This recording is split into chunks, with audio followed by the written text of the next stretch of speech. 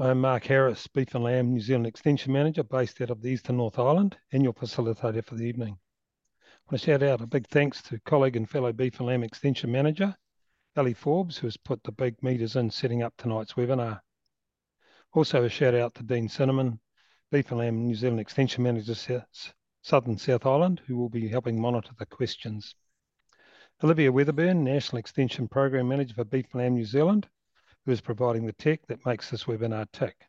Olivia has put a lot of time into the tech managing role for all the previous Sow, Grow, Thrive webinar series sessions to empower farmers for financial success. I will now hand over to Olivia to run through how the evening Zoom will operate. Good evening, everybody, and welcome to the Sow, Grow, Thrive series, webinar number 5. Just a little bit of tech to help you this evening.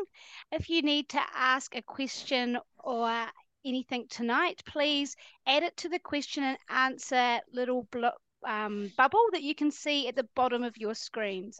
We ask that you do keep your videos and sound off due to the great rural broadband we have across the country to ensure that this webinar can go without any glitches. We will get to those questions throughout the evening and ensure that you go away with the answers you need. Should you have any tech problems tonight or need any assistance, you can get in touch with myself either by messaging me through the chat, where you can go into the chat and then where it says everyone, you can actually just select myself and send me a message, or you can send me a text on 027 801 7868, and I'll put that in the chat for you all as well. Throughout tonight, we will be adding any links that are referred to into the chat, and the following of all webinars, there will be a summary email that will go out. This webinar is being recorded and will be placed on the Beef and Lamb Knowledge Hub at the end of the week as a podcast and video, and the link will appear in this week's e-diary. If you have any other technical things you'd like us to go through, please just put them there in the chat for us. Tonight we're going to be spotlighting our speakers as they speak and be also showing a slide presentation. To be able just to see the speaker that is speaking, you can select just to speaker view when they come up, so that you can only just see one tab across the board, but when we push spotlight, they will be the ones that will appear, so you'll be able to see them to the side of your screen. I'll now hand back to Mark, and I hope you enjoy the evening. Thanks, Olivia. Rodeos in life come in many forms, up and down. Both our presenters have experienced a number of these in their careers, including the global financial crisis, drought, cyclone, regulation, and stress that get thrown our way from time to time. It is with much pleasure now to introduce our two guest speakers for the evening's topic, Insights with Experience for Effective Financial Communication and Relationships. Over the past 20 years, I've got to know Matt Hood, both personally and professionally, through various contributions he has made across our industry. These include his roles as MC for the Beef and Lamb New Zealand Sheep Industry Awards, now the Beef and Lamb New Zealand Awards, which actually have been held in Christchurch next week. Maybe some tickets still available, so jump on the website and get yourself registered. It's a great evening celebrating our industry. And also emceeing the Balanced Farm Environment Awards, his promotion, facilitation and support of the Red Meat Profit Partnership initiatives, the East Coast Rural Support Trust, and his role as a respected agri-banking professional on the east coast of the Lower North Island and now in sunny Marlborough with BNZ Partners. Matt's personal mission is to make a positive impact on agribusiness and the clients he's involved with. He is passionate about seeing people succeed in business and bringing top young people into the industry through well-structured succession and farm syndication options. With a strong family farming background, various professional roles across Australia and New Zealand, and nearly 20 years in banking, he brings energy, experience, and sometimes a bit of light entertainment to his interaction. He's a proud dad to 3 teenage daughters, and notes he has to often remind them that he only works for the bank and didn't rob one. Welcome, Matt. Thanks, Mark. Hope you can hear me. Looks like I'm having some video challenges here, but do have a face for radio. Mark, I see you're still struggling to say South Island there in your introduction, mate. That's no surprises there, eh?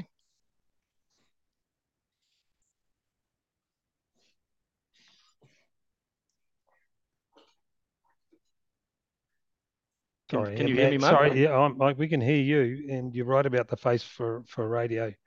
South Island shouldn't be an issue. My mother would tune me up if I did pronounce it wrong. Is there anything else you'd like to add, Matt? Oh, just really looking forward to tonight, and thank you, Beef and Lamb, for the opportunity to come along and contribute to this. I know in these sorts of times it can be pretty challenging for people as they look to navigate their way through a bit of a downturn. So hopefully something that Dan and I can add helps. People can take it away and make a difference. But other than that, really looking forward to the evening. Thanks, Matt. And you just mentioned our next presenter is Dan Billing, Senior Agri Relationship Manager for ANZ. 12 years now based in Danneberg, and is currently Vice Chair for the Beef and Lamb New Zealand Eastern North Island Farmer Council. Dan also farms his own property east of Danneberg with his partner Sarah and all their children. Dan has grown up farming, fencing, shearing up and down the East Coast. He finished managing farms in the Gisborne district before moving back to Danneberg to work for ANZ. As part of his sharing expertise, Dan has used this to put back into the community with the 24-hour sharing challenge, raising funds for rural mental health support. Dan now works within the wider East Coast, Wairarapa and Manawatu regions, supporting a variety of agribusinesses. This role is a special role in that allows an intimate understanding of the businesses that he works with, helping to understand the future plans and establishing a pathway to achieve future goals and intentions. Welcome, Dan. Thanks, Mark. Good to be here, and it's probably a better intro than I was expecting after you just introduced Matt there. I was expecting, well, here's Dan. Well, we can always do that, so here's Dan.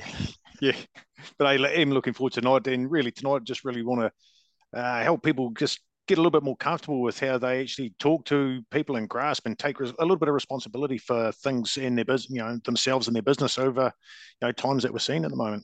Matt and I have spent a bit of time, put together some good material. So this is actually going to be a pretty exciting evening. Cool. So Dan and Matt, is there anything else you'd like to kick things off with before I ask any questions to kick it out? Really what we want to talk about here is nothing groundbreaking here. It's nothing that you're all of a sudden going to sit there and say, this is something I've never heard before. What we're really wanting to do here is just be very down to earth, very pragmatic, and just about encouraging the use of common sense as you approach your business. Yeah, good one, Dan. And I think the other thing, like any good bank, we're going to put a rider on stuff, right? The riders for us really is we don't have a mortgage on all the good ideas. We've just had a range of different experiences between us, and we're more than happy to share those with you as they are.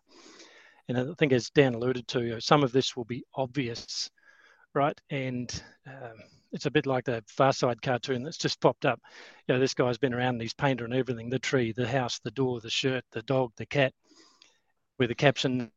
Now that should clear a few things up around here. And I think sometimes it's just really important that we're aware of the same obvious, especially with families where they're involved in farming and you get into stressful times. One of the first reactions that some people might have is to stop talking and stop sharing some of the obvious. So tonight will just be about sharing some of the obvious, but hopefully we can package it up for you in a way that that resonates and lands, and give you a few tools you can take away to help you build meaningful relationships, not just with family, but other stakeholders, including your bank.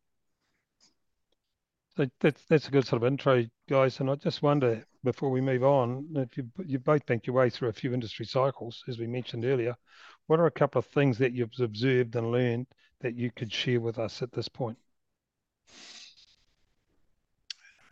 Well, if you actually flick through to that next slide there, Mark, we'll be able to. What we really want to do here is actually, start here and change things up a little bit. And if we sit and think about where we actually want to end up and use that as a start point for where we're actually going to go, there's 4 real key points here that we actually see consistently in the businesses that we work with that actually continue to be successful through tough times. And They're not groundbreaking. They really are simple. It's ultimately about knowing the business, knowing what actually controls the business, what influences business, and what you actually can do to impact that or influence it. It's about how you actually ultimately take control of those influencing factors within the business and how you manage those. And there's various ones in there. And they are actually going to be a little bit bespoke to each business. So it's not like we're sitting here saying, here's what you have to do, but it's about understanding the concept. And the other side there is about being able to be proud, not be too proud to ask for help. It's about being brave enough to sit there and say, I might be struggling in something here, or I may not know what's going on here. So can somebody please help me? Because if you sit down and think about it logically, group intelligence is far superior to an individual mind. And by default, when you actually have a conversation with somebody and when you actually ask that question, when you go to somebody and ask for help and ask a question of them, they will, by through experience, actually be able to help you through that. And the last bit there is actually just, take responsibility for the business. Don't leave it up to others to make those decisions for the business or yourselves or your family. Make sure that it's you who's actually being the one that's actually grabbing everything by the scruff of the neck and giving it a good shake and making things happen. Yeah, good points. Good points, Dan. I think the other thing that we want to try and acknowledge here as well is that we've got people at the end of this, and there will be different responses from people from time to time as you go back to that previous slide. Yeah, there'll be different people have different responses, but the key thing is, part of knowing your business is also knowing yourself and just understanding how you respond to stress and adversity and downturns, and ensuring that other people around you have got a bit of an idea of that as well. People get a bit frustrated, disillusioned, angry, depressed.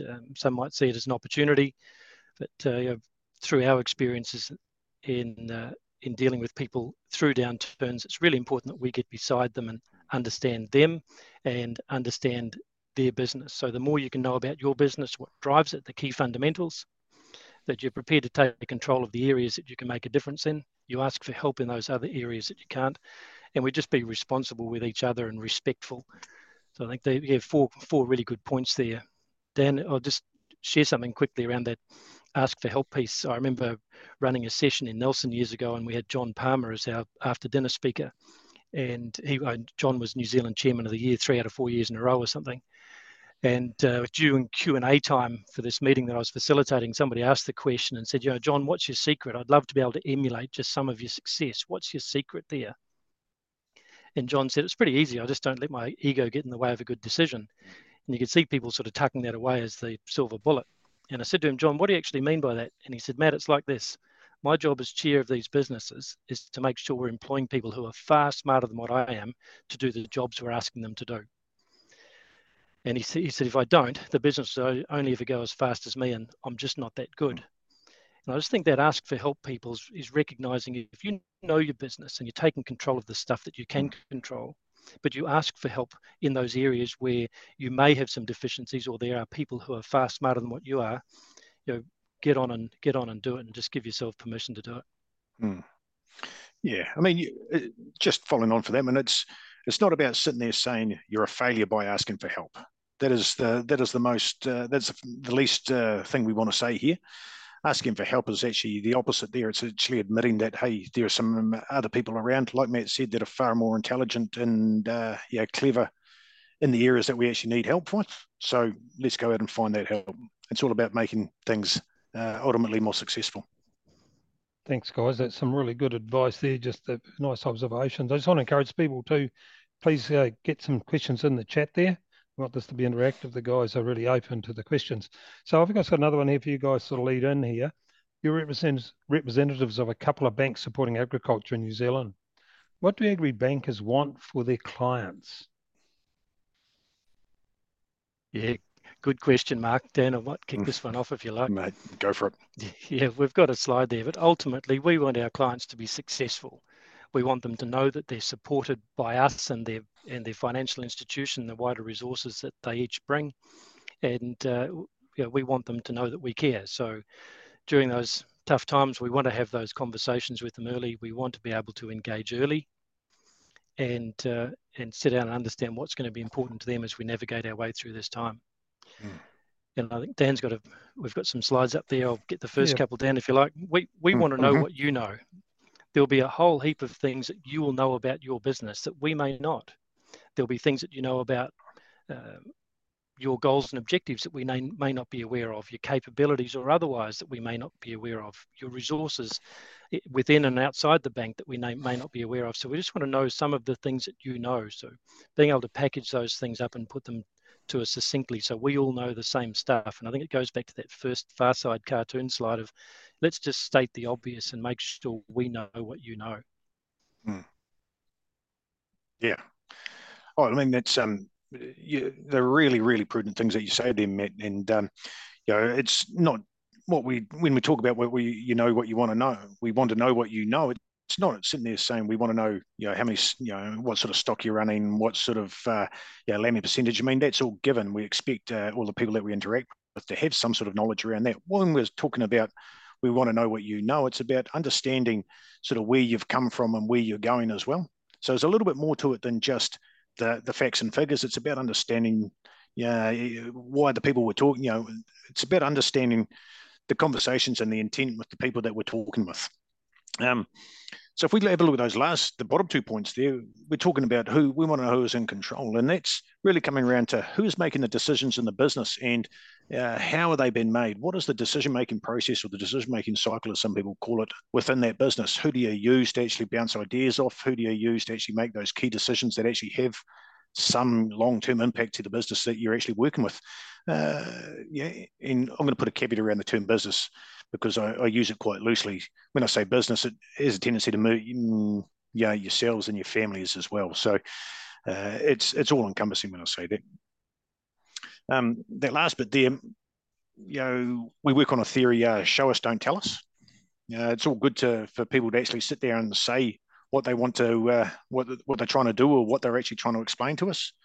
Or to tell us what they want to try and do and what they're trying to get to. But if you can sit down and evidence it and then put some really strong rationale around what you're trying to do there, it adds a little bit of weight to the argument or the proposal that you're actually trying to talk through a bank with. And when you actually have a tendency to write things down, it becomes a little bit more measurable and a little bit more accountable too, in terms of being able to actually build a little bit more structure around how we go about processes for achieving those outcomes.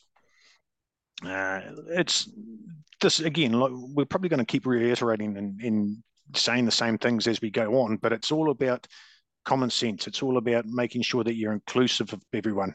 And ultimately sitting there trying to ultimately, from a bank's point of view and, from Matt and I's point of view, when we work with a business, ultimately what we want to do is actually become a partner in that business, not just a commodity person that actually sits there and provides cash. Ultimately, we actually become invested in the businesses that we work with as well. And, we struggle when they struggle, we hurt when they hurt, and we actually like to think that, when the businesses and the people that we work with succeed, so do we. Yeah, good point, Stan. I think the other thing for people to realise is after the Royal Banking Commission in Australia, there's a few things that changed in banking for us. One of those, if you think about some of the findings, what they found in Aussie in particular was that bankers were doing the valuations, bankers were doing the budgets, and bankers were being remunerated for lending out the door. And you think, well, what could possibly go wrong? So our functions, we don't do valuations anymore from a lending. As a lender, we can't do budgets for people. We can do them with you and walk alongside you as you do them. And there's no attachment of lending to of remuneration to lending. So the important things for us and the way we get measured is on the relationships that we have with our customers and how we're helping them achieve their goals. So a large part of what we, sorry. Yeah, just keep going, Matt. I want to pick up on this point once you're completed. I was saying a large part of what we do and where we get our currency from. I think as Mark said at the beginning of this session, I come from a pretty strong farming background, as does Dan and most other agri-bankers you'll come across. So, our roots are in farming and agriculture, and we really want to see the people that we're working with be as successful as they possibly can be. Yeah, you did right. Just like to pick up on that. I've heard a little saying I've used a bit is goals are dreams with deadlines. So if goals are dreams with deadlines, where can you as agri-bankers help clients to realise their dreams? Because I hear you talking about working with clients. So got a couple of examples there of how you can help them realise their dreams. I might just in a moment. I might get Livia to jump through to the farmer slide in a minute. But it's interesting, having been involved with a lot of different farming families, both in Australia and here. One of the common things we see, especially when people are under a bit of pressure, is we stop talking, right? So one of the roles we can play is getting all of the stakeholders around the table and just making sure we're clear about what's really important to them and getting those things written down, Mark. And I think goals become, or dreams become goals when you write them down. Yeah. So we actually just get them written down and keep it simple. Just keep things really simple. What are the production goals? What are the family goals? What are the business goals? And then what are the first steps we're going to take towards those? So just putting an action plan in place. Yeah. I mean, just adding to that a little bit there, Matt. I mean, when we sit there and talk about how do we help people achieve their goals, that was a tongue twister. It's all about sitting down and trying to facilitate honesty. If we can actually have some really honest conversations with all parties that are involved, whether it be intergenerational or between partners, shareholders, intermediaries, controlling influences within the business, that's where we see the greatest change actually come from, is when we actually start getting some honest, robust conversation going. But it's in a way that it's actually facilitated in a way that is actually constructive to the outcomes of that business. Making sure that everyone's open, everyone's heard, everyone feels like what they've said is valued and has actually been understood by everyone else around that table as well. That's where we see the biggest change come from, and that's not just in good times. That's in bad times, tough times, stressful times, changing times. No matter when you talk about it, honesty sits at the root of everything that helps us change things. And the other piece to that, Mark, just to round that out, I think, is making sure that we're all calibrated about the same obvious. So we're calibrated what the balance sheet looks like, what the historical viability looks like, what the projections, we just litmus test things and make sure that we're all really well calibrated around those key fundamentals so we can support people as best as we possibly can. Yeah. So just, hey, Mark, can you just go back that next slide there? And there's three points there that we were talking about. One, you talk about financial factor, personal factor, and financial factor. So it's just a little bit of context around how when a bank comes in and makes an assessment of people or a business or a proposal or support that we're actually giving people, here's some of the three things that we actually look at. And if we can actually get some really good structure and some really good processes around how we as bankers get this across, and ultimately everyone as clients or the people that we interact with come back to us with, then we can actually get some really good outcomes in how we move forward. So physical factor is how well are you actually operating within the business? Are you managing that business well? Are you doing things on time? Are you asking for help in the most timely manner? It's about how do you physically actually manage the business itself. And I'm going to use the term business because and stay away from the term farm, because the farm is the lifestyle versus the business that actually provides the outcomes. Then you've got the personal factor. Essentially, that is us sitting there backing the person that we're talking to, and in tough times or in stress times or in times when we're backing young people for the first time, or there might be a little bit something out of left field that isn't there. We will more often than not back a person where they've proven themselves to do what they say they're going to do, follow through with things they've promised to do, and actually deliver upon the outcomes that we've actually asked them to deliver upon. And then that last bit there is financial factor. How well do you actually manage the financial side of your business? And that's not sitting there saying, you give us an up-to-date budget every 3 days, or the exact dollar and cents balance of your account. It's making sure that you are responsible and prudent with how you manage the financial aspect of your business, and always be honest in it. The bank will always work. Will always find out when you're lying or when things haven't gone right. So it's better to be upfront and honest as opposed to sitting there trying to tell porkies. Sorry, Matt, I was cut in front of you there. No, that's right. You go for it, mate. You go for it. Think about it like this, though. Those three factors, the bank will look at, say, 3 or 4 things. It's like a 3-legged stool. One leg might be the bank's security, the other is the personal and management factor, and then the other piece is the viability. And we want to be able to assess those, have good quality conversations about where we see some of the deficiencies or the risks and the challenges, and make sure that we can fully address those with you, because the reality is it's your equity that's at risk. It's your journey, it's your dreams, your goals. It's our opportunity to help you, and part of that is sometimes having good quality, challenging conversations where we think about different options and opportunities that we may not necessarily have thought about if we didn't have those good quality conversations and just said yes. Yeah, so there's a high degree of desire to want to help people be successful through good quality, robust conversations around the security, viability, and personal management factor. And the top of the stool really is just those things that tie it together. It's your business and personal goals and objectives. I think there's a comment coming or questions that have come in on the chat that probably ties into the next slide for you guys. But just about SWOT. Now, doing a SWOT on yourself and your business is important to cover all these little things that you're chatting off to. So just wondering if that's part, as you lead into the next slide, that you find that helps out when you helping a business or a family go forward.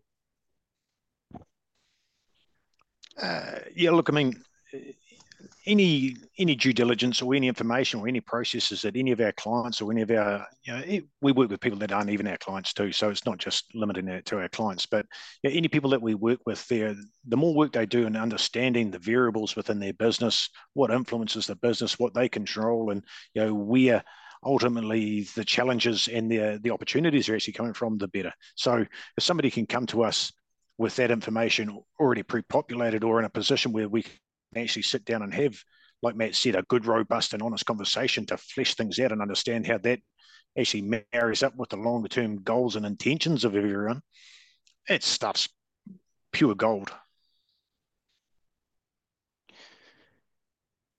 Yeah, it certainly is.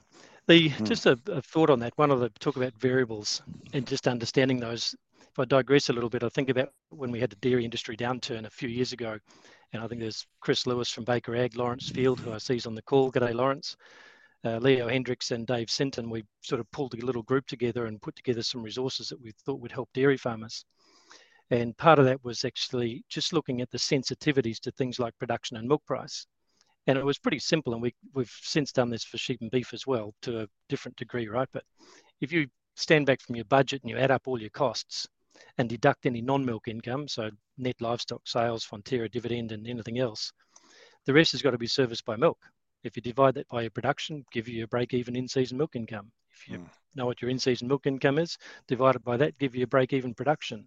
So you can start to look at some of those fundamentals and your sensitivities. If you take your surplus and deficit and add it to your farm working expenditure and divide by your production, give you a break-even farm working expenditure per kilo. Similarly with your interest costs. With sheep and beef, for a lot of our sheep and beef businesses, greater than 70% of income comes from sheep, and probably 75% of that comes from lambs. So you follow the same principle and just basically add up all your costs, deduct any non-lamb income, the rest has got to be serviced by lamb.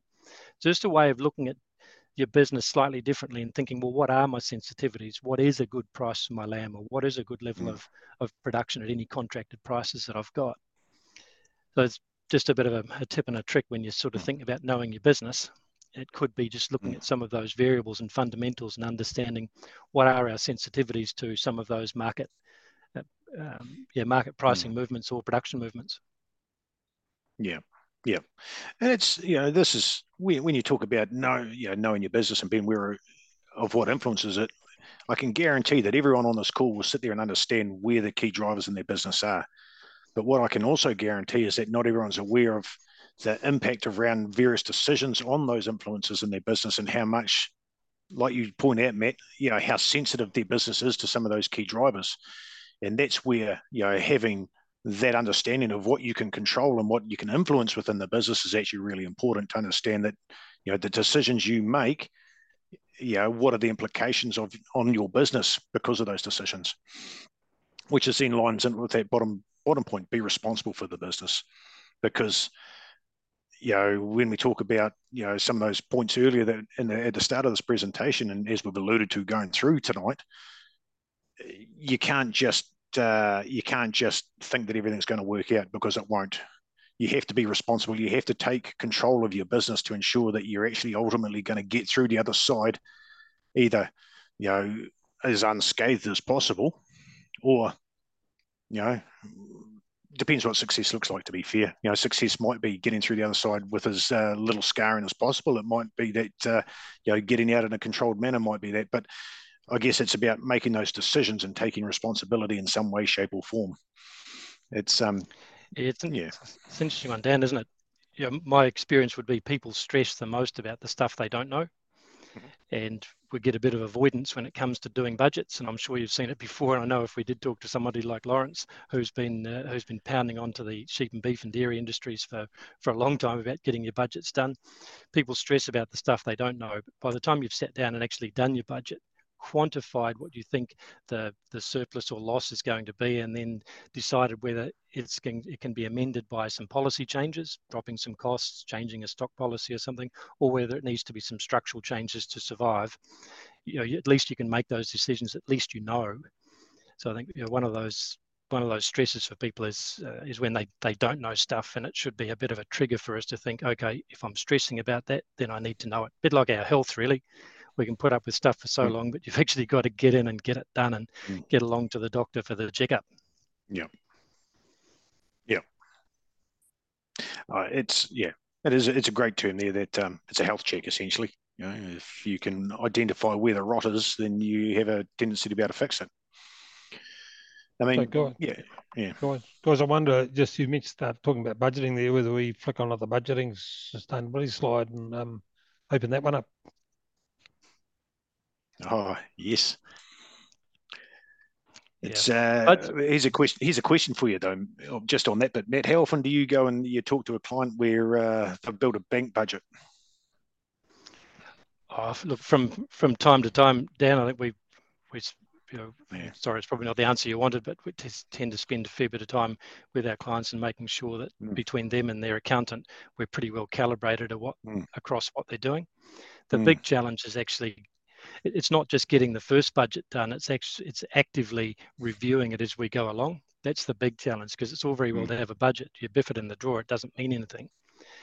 And then it's thinking back to those fundamentals you talked about. And you may want to write this down if you've got a pen and paper, but really only 3 things change in a budget as you're going along and overwriting it with actuals. It's the volume of stuff. So the volume of widgets you're planning on selling, be it lambs or kilograms of milk solids or wool or venison or any of the different commodities. It's the volume of that might change. The value of it. So whether lamb prices have dropped or beef prices or they've gone up, so you can amend those. Or the timing. Timing is a classic. We often see it with fertilizer. People will have done their original budget with fertilizer and they'll have 147k in there for fert. And of course, the actuals overwrite those budget periods. They've put the fertilizer on, they've spent 147k, but they've taken deferred terms. So when you're sitting down looking at their budget, they say, oh, well, we're better off at the moment. Yeah, by about 147k. And it's only because that number hasn't been moved from behind the actuals out into the period where it's actually going to be paid. So if you want to keep budgeting simple in your own minds, just think about it. There's 3 things that change: the volume, the value, or the timing of things. And Dan, if I can just tip in on top of that, and I'm sorry if I digress, but hopefully this makes sense to people. If there's any pilots out there, I'm sure you'll get it. I was living with a mate in Sydney years ago, and I was reading some of his civil aviation magazines, and there'd been a number of light plane put downs. So they hadn't made it to their destination. And I said, Ned, what's all that about? And he said, it's like this, Matt. They take off from point A, their instruments telling them from all intents and purposes they're pointed towards point B, but they mightn't have set their plane up properly, or they've got a bit of a crosswind or something and end up flying right off course. They put down because they're a bit lost or they're getting low on fuel. I said, how does that work though? And he said, well, they're operating under VFR, or visual flight rules. He said, what they should be doing is setting themselves up a couple of little benchmarks along the way. So if they are off track, then they know early and they can adjust. But because they don't, they just keep going. The instrument's telling them they're pointed towards point B, but they just don't quite get there. And I think for us with budget, setting a budget, but then revising it on a regular basis, there's those little check-in points to make sure we're on track. And if we're not, then we can make those adjustments at that point in time. Yeah, it's those regular updates that are actually very important. Actually, making sure that budget is actually relevant and has some sense of reliability in it. It's, which is sort of comes back to that the point that we've got up there is when you build a budget, be realistic with what you're actually trying to do in there. And we don't when you talk to a bank or you talk to your accountant or any of your other advisors that you might have within your business, we don't want to see a budget that is all of a sudden hugely optimistic and hugely overinflated relative to what you have done historically. But yeah, at the same time, you don't want to see one that is overly harsh and where you've sat down and under forecast prices and over forecast costs because you think that's the right thing to do as well. What we want to do is actually sit down and get a true understanding of how you see the business running in a realistic way. It's yeah, that's really important. And there are so many times when we sit there and actually see that, and we've actually got to sit down and have some good conversations to try and get that back into a point where we are actually comfortable with it. That we look at this point here and we see cash is king, and I know it's a bit of a sticking point in an environment like this. But the point behind that comment there is actually it's about protecting the income that you're actually generating in a year and actually making sure that you're actually using it prudently and in the most productive way. Some of the things that set the top 20% of operators in red meat, aside from the average or the bottom 50%, is actually they understand where they spend some money and every dollar they spend actually gets them $1.20 and $1.30 back. So it's that investment in what they put in their productive costs actually gets a genuine return as opposed to just spending money for the sake of spending money. Those points down there where we talk about productive, fixed, and discretionary costs. I mean, everyone has a view of what productive and fixed and discretionary costs is, but if we think about these slightly different, you put in the context of productive costs of what you actually genuinely need to spend within your farming on financial year to get that, keep your business humming and keep your business productive at its highest level. You're talking about your R&M, your fertilizer, your animal health, your regrassing, your sort of reinvestment back into the farm in a way that is sustainable. Then you've got your fixed costs. These are the costs that don't go away and you can't influence. So you're talking about your interest costs, your rates, things like that. Your drawings. They are actually where we sit that and see that in there because they are what has to happen within the business any given year, and you can't do without it. And then these are the discretionary costs. This is the bit that's a little bit different to what people have historically thought about. Discretionary costs are those nice to haves within any given year. This is the 2 or 3 Ks of extra fencing that you might have actually thought you were going to put in, but you probably shouldn't this year because it hasn't got you haven't got the funds to actually do it without going into a cash negative scenario or using your overdraft or something like that. It's making sure that you're aware that, you don't have to spend some of those things if you don't have to, just for the protection of cash. Guys, just here, Matt, I was going to come in on this one. There's been a bit of a common theme through these, and interested how you guys manage this when you are assisting your clients, the budgeting in a tighter year like this. And the knee-jerk reactions sometimes go for the big stuff. Just sometimes those little small things, if you add them up and you hit 3 or 4 of them, you can still get a reasonable outcome of managing cost. Yeah, it's a good point, Mark. I refer to it as the salami effect. You go and buy a nice salami and put it in the fridge, and you come back a couple of days later and it's all half gone. You say, well, how did that happen? It was just disappeared one small slice at a time. And sometimes you're dead right. We need to focus on the small slices across different areas that won't have that long-term effect on the business, but will maintain a bit of cash and capital and liquidity within the business. My good mate Doug Avery did an article years ago, and he talked about tough times and managing your capital. You manage your financial capital. You get sell stock early if you've got a tail in your flock or your herd. Get rid of them early. If you know you're not going to have enough feed, put the money in the bank. Look after your natural capital. Don't overgraze. Make sure you're keeping your fertilizer up, your water, and that sort of thing, and look after the people. So that's sort of 3-pronged approach to just looking after your capital. But the way you do that is starting out with a pretty clear plan and being able to measure that on a reasonably regular basis. And the other thing we'll often talk about is that sort of, and we might get onto this a little later, but no surprises, right? And in terms of no surprises, we think about no surprises for you or us. is in a tight year, you're looking to make sure or reduce the risk of having what we'd call dead debt. Dead debt to me would be debt that comes as a surprise. You didn't realize you were going to have it, or as a result of money that was spent on things that didn't necessarily need to be spent, or as a result of inattention to stock requirements and stock policies, grazing, prudent selling policies, those sorts of things. So it's trying to mitigate dead debt, because your top operators will limit losses. They'll limit losses and they'll limit them to 1 year as best as they possibly can, just through that active management of their financials.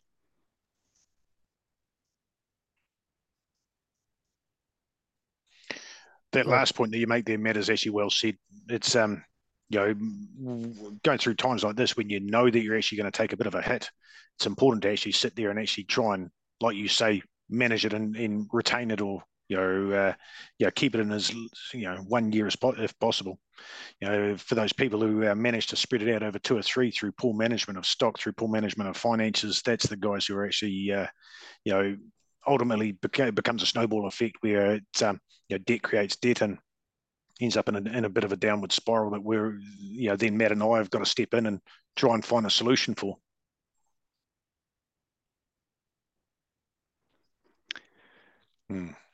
Yeah, Mark, you've got a pocket full of questions. What else have you got?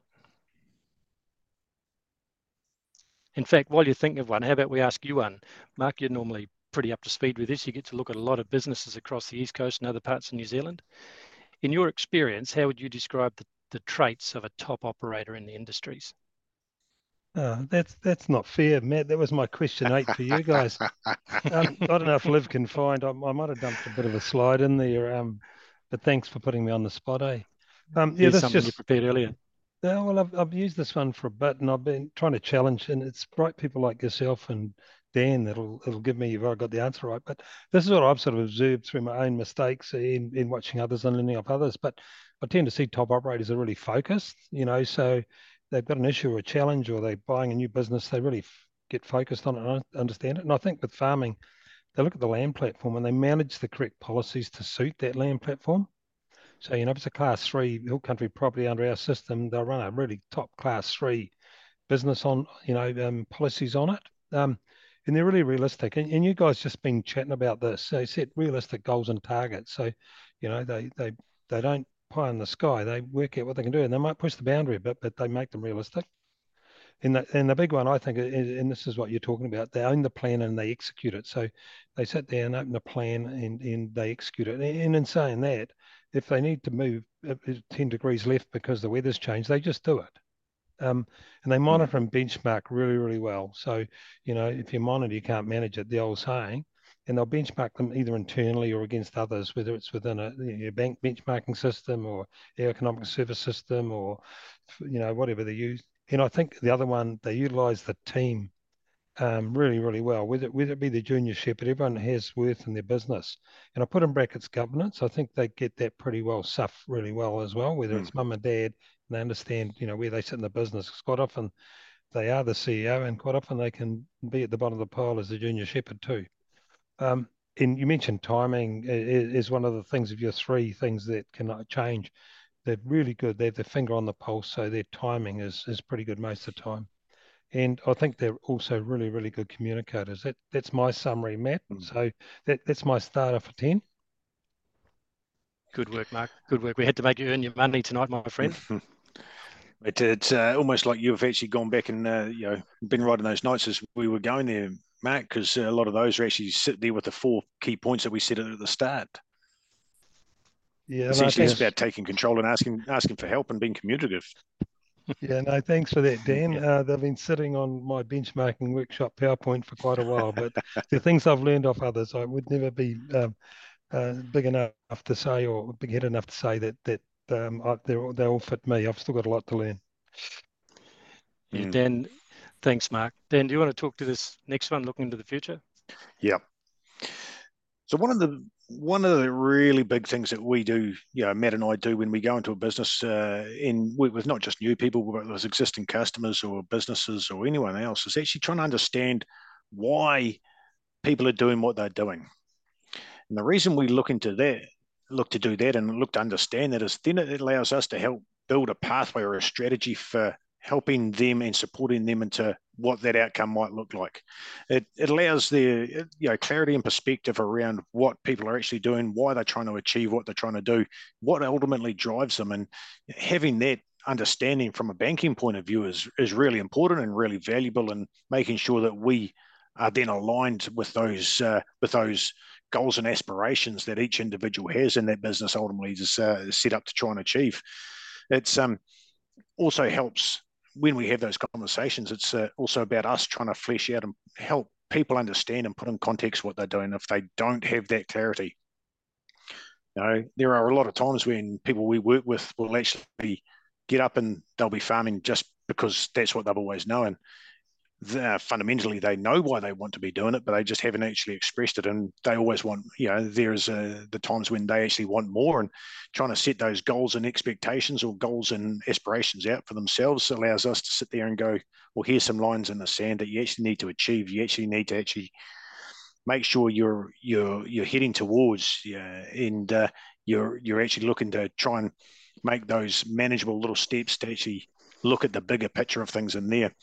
It's it's about trying to hold people to account and create some responsibility for outcomes when we're looking at this, looking into the future. It's not because we're sitting there trying to work out how much more money we can poke into you, because it's the last thing we really, that's not what drives us. What drives us is the successful outcomes of the people that we're actually working with. And it might not be growth, it might be succession, it might be, might be those people that are looking to downscale. It might be looking at some other alternatives. It's just understanding how we can actually be, invest our time more prudently and wisely with the people that we're working with. Yeah, good point, Stan. Again, I think that why is interesting, right? If people have seen Simon Sinek's work on why, if you haven't, look it up, YouTube videos, Simon Sinek Why. He talks about how we often communicate with each other, and he talks about what we do as an outside circle, how we do it, and the middle part is why we do it. And I think he used the example of Microsoft, is they talk about why they do what they do. And I often wonder whether as an industry, sometimes if we started talking about that more and getting clearer on it, we'd be less challenged about some of the what we do and the how we do it. Because most farmers I know are pretty proud professional food producers. They manage bigger balance sheets and more complexity than what Dan and I do on a day-to-day basis. Yet, we call ourselves farmers, but really professional food producers. I think in terms of, we're starting to get towards the end of time here. So Dan, I might just offer a couple of thoughts to summarize some of the things that we've covered.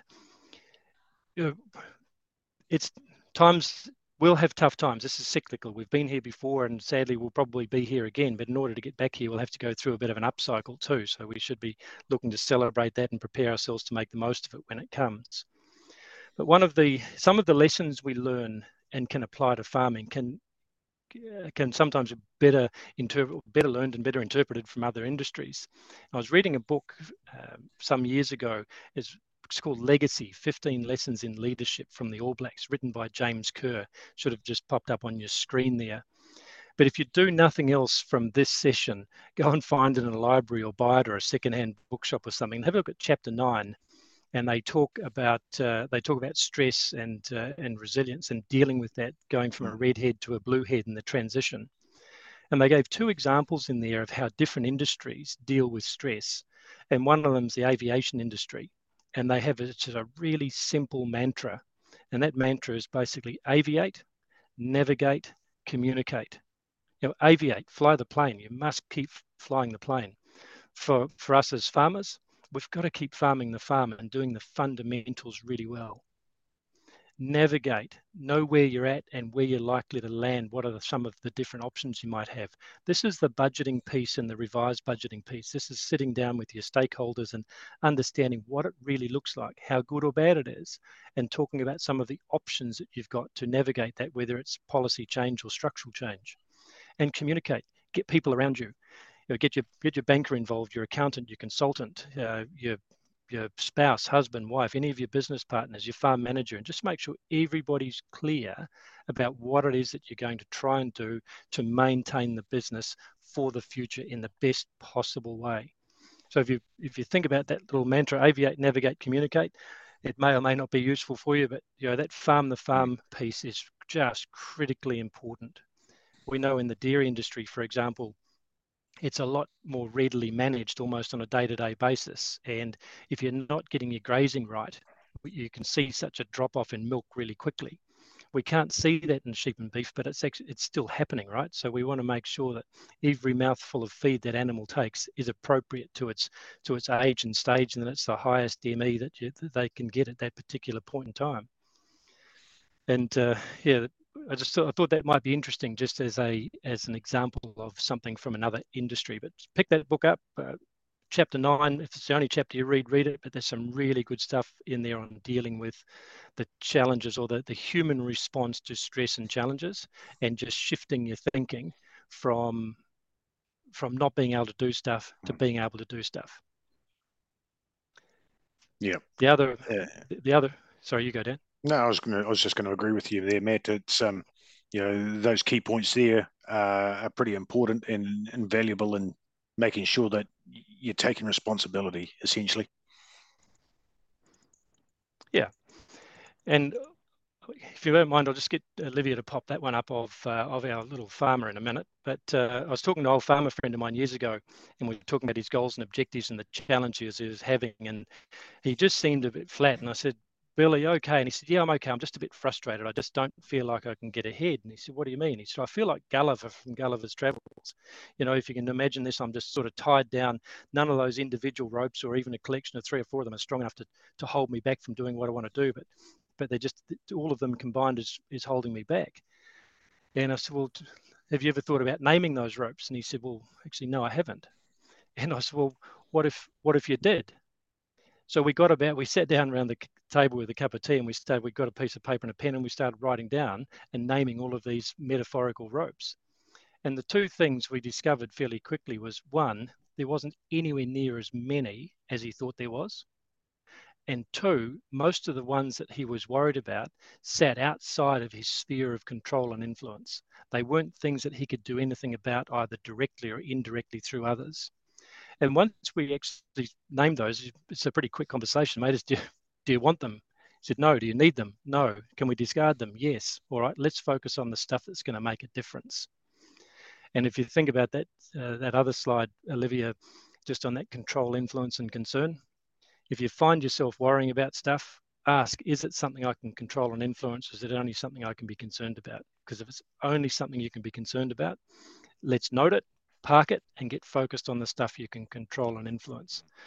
Because tough times will come around again, and as will good times. Our challenge now is to make the most of this particular period to keep our businesses strong and fresh, with the right amount of capital available. And that's a large part of Dan's and my role, is to discover what liquidity businesses need to farm their farm and the animals and the people and the resources the best they possibly can as they navigate through this.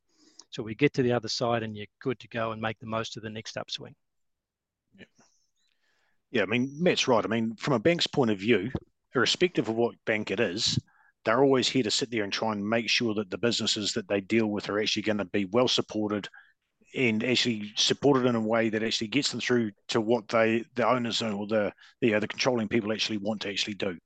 So, that's where it's important to actually be inclusive with your banker and make sure that you're honest with your banker and make sure that you're actually telling them exactly what you want to do to ensure that we're all on the same page, because ultimately we're here for, to be part of a business team. Let's not sit there and try and be anything else. It's really simple. Guys, and I'll offer you this. Sorry, Matt. I know our time is creeping up on us pretty quickly, and I just wondered if there was a couple of questions here we just might throw out and see how we go. That have come through the chat. Go for it. And one is, how competitive are banks with their margins, and how do you go about talking to the bank about reducing your margin? So it's probably a little bit of understanding of how the bank rates you, so you can have that discussion. Would that be fair, guys? Yeah, look, I'll have a crack at that one first, and then Matt can jump in behind me if he's got something else to add in there. But how you go about talking to your bank about reducing your margin? Well, the first thing you do is you pick up the phone and you talk to your bank. You talk to your bank manager. Never be afraid to actually approach your bank manager. They're not that big and scary. I mean, look at Matt and I. We're just everyday people. When you talk about how competitive banks are with their margins, well, by and large, we're going to be very, very similar. What you're going to find when you look at differences in margins, if you can actually point to them between different businesses, is that banks will take a risk-based approach to pricing businesses. So the higher the risk the business presents, the higher a margin is. So then the higher the interest rate is that it's charged. So what your job as people that are borrowing money and the people, from our point of view, is how do we actually lower that risk to actually give you some interest rate relief? And it might be, like we talked about there, the three prongs, the three-legged stool. You've got your viability, you've got the financial side of things, and you've got the personal factor. If we can lower the risk on those three things there, by and large, you'll actually get yourself a lower interest rate. Okay, I think that's probably pretty good there, Matt. Make sure you're prepared when you go and talk to them. Get all of your information together and make sure you're really clear about what your historicals look like and what your projected looks like, and some of those why questions that we talked about before. Yep. Show us, don't tell us. Yep. I think we had Winston Churchill quoted last week with Rod, don't have a good crisis, go to waste. And I think Justine Kidd also mentioned this in the first one. And this might line up a bit. Do you think tough times like this is an opportunity to sidestep to different income streams, diversity, change stock type farm systems, or just stick with what you know? I think the question is saying, is it actually an opportunity just to see if you have got the right mix in your business? Never waste a good opportunity. Adversity equals opportunity. Don't waste a good downturn, right? It's a really good question and a great way of thinking, very positive mindset. The key challenges around that, if you're moving away from stuff you don't know, is going into areas where you may not necessarily have the skill sets and capabilities. So it's really having a good think about those. And if I could finish with this, Mark and Dan, I remember I was facilitating a group in Christchurch years ago, not long after the earthquake, and we had a builder come and talk to us. Fascinating, lovely, lovely guy. But he told us his experience through that earthquake. He said he was sitting on the third floor of his building, beautiful, big, raw, red brick, natural brick, lovely, lovely building, reasonably successful builder, at his desk, and that earthquake hit, and he said three things struck him. The first thing, when he looked across at the wall, it was like liquid. It was just sort of, he's going, that's a double brick wall. That shouldn't be doing that. That struck me as a bit strange. The next thing that struck him was, I'm going to die today. And the third thing that struck him was the brick wall. But he went on to talk about his experience. And if you remember the Blues Brothers, when the boys got blown up in the doorway of that building and they got up out of the brick and dusted themselves off, well, so the analogy that he gave is sort of sniffed the air and said, man, there's going to be some opportunity here. The dust hadn't even settled. There's going to be some opportunity here. Now, in order for him to take advantage of that opportunity, he needed to get access to his insurance funds as quickly as he could. He had a really good relationship with his insurer, but trying to get his insurance funds through his insurer was hopeless. He used to have lunch with him and dinner and play golf and all sorts of different things, but he just couldn't get his insurance capital. And his comment was, in order for me to do the things that I needed to do in the timeframes that I had to aggressively upskill myself in the space of 48 to 72 hours. I had to aggressively upskill myself to understand how insurance worked and how I could get access to the money that was rightfully mine, but in a time frame that was going to fit my objectives. So I think that question's a really good one. If you're going to look at changing policies, whether it's land use policies, stock policies, or whatever else, absolutely have a look at it. But take the opportunity to aggressively upskill yourself by bringing the right people around you, having the right conversations, and asking the right questions. And it is a good time to do it. Yeah, the key there is, as Matt's pointing out, is by bringing those people around you and upskilling in what you're actually trying to understand there, it allows you to make a decision on what you do on an informed basis as opposed to an emotional basis. Emotional decisions, when you're looking at change, have a tendency to be a little higher, a little bit more risky than one you are making with all the information and on a really, really sound platform. So it's not that you can't look at opportunities, because there are going to be some out of this, but it's making sure you understand all the ifs, buts, and maybes. Hey guys, and don't underestimate the fact that you are well equipped to do this, right? You deal with adversity, you deal with complexity every day. You're more than just farmers, you're business people who know what you need to do. The challenge is to get people around you and just get on and do it. Look, on that note, guys, I know we just crossed the timeline a bit and we need to wash up. Just a massive thanks to both you, Dan and Matt. I think it's really good. We sort of want it to flow and just go where it wanted to go. There's a couple of three really good questions have come through. Just a quick summary. I see. I liked a couple of points made, and I love that one around.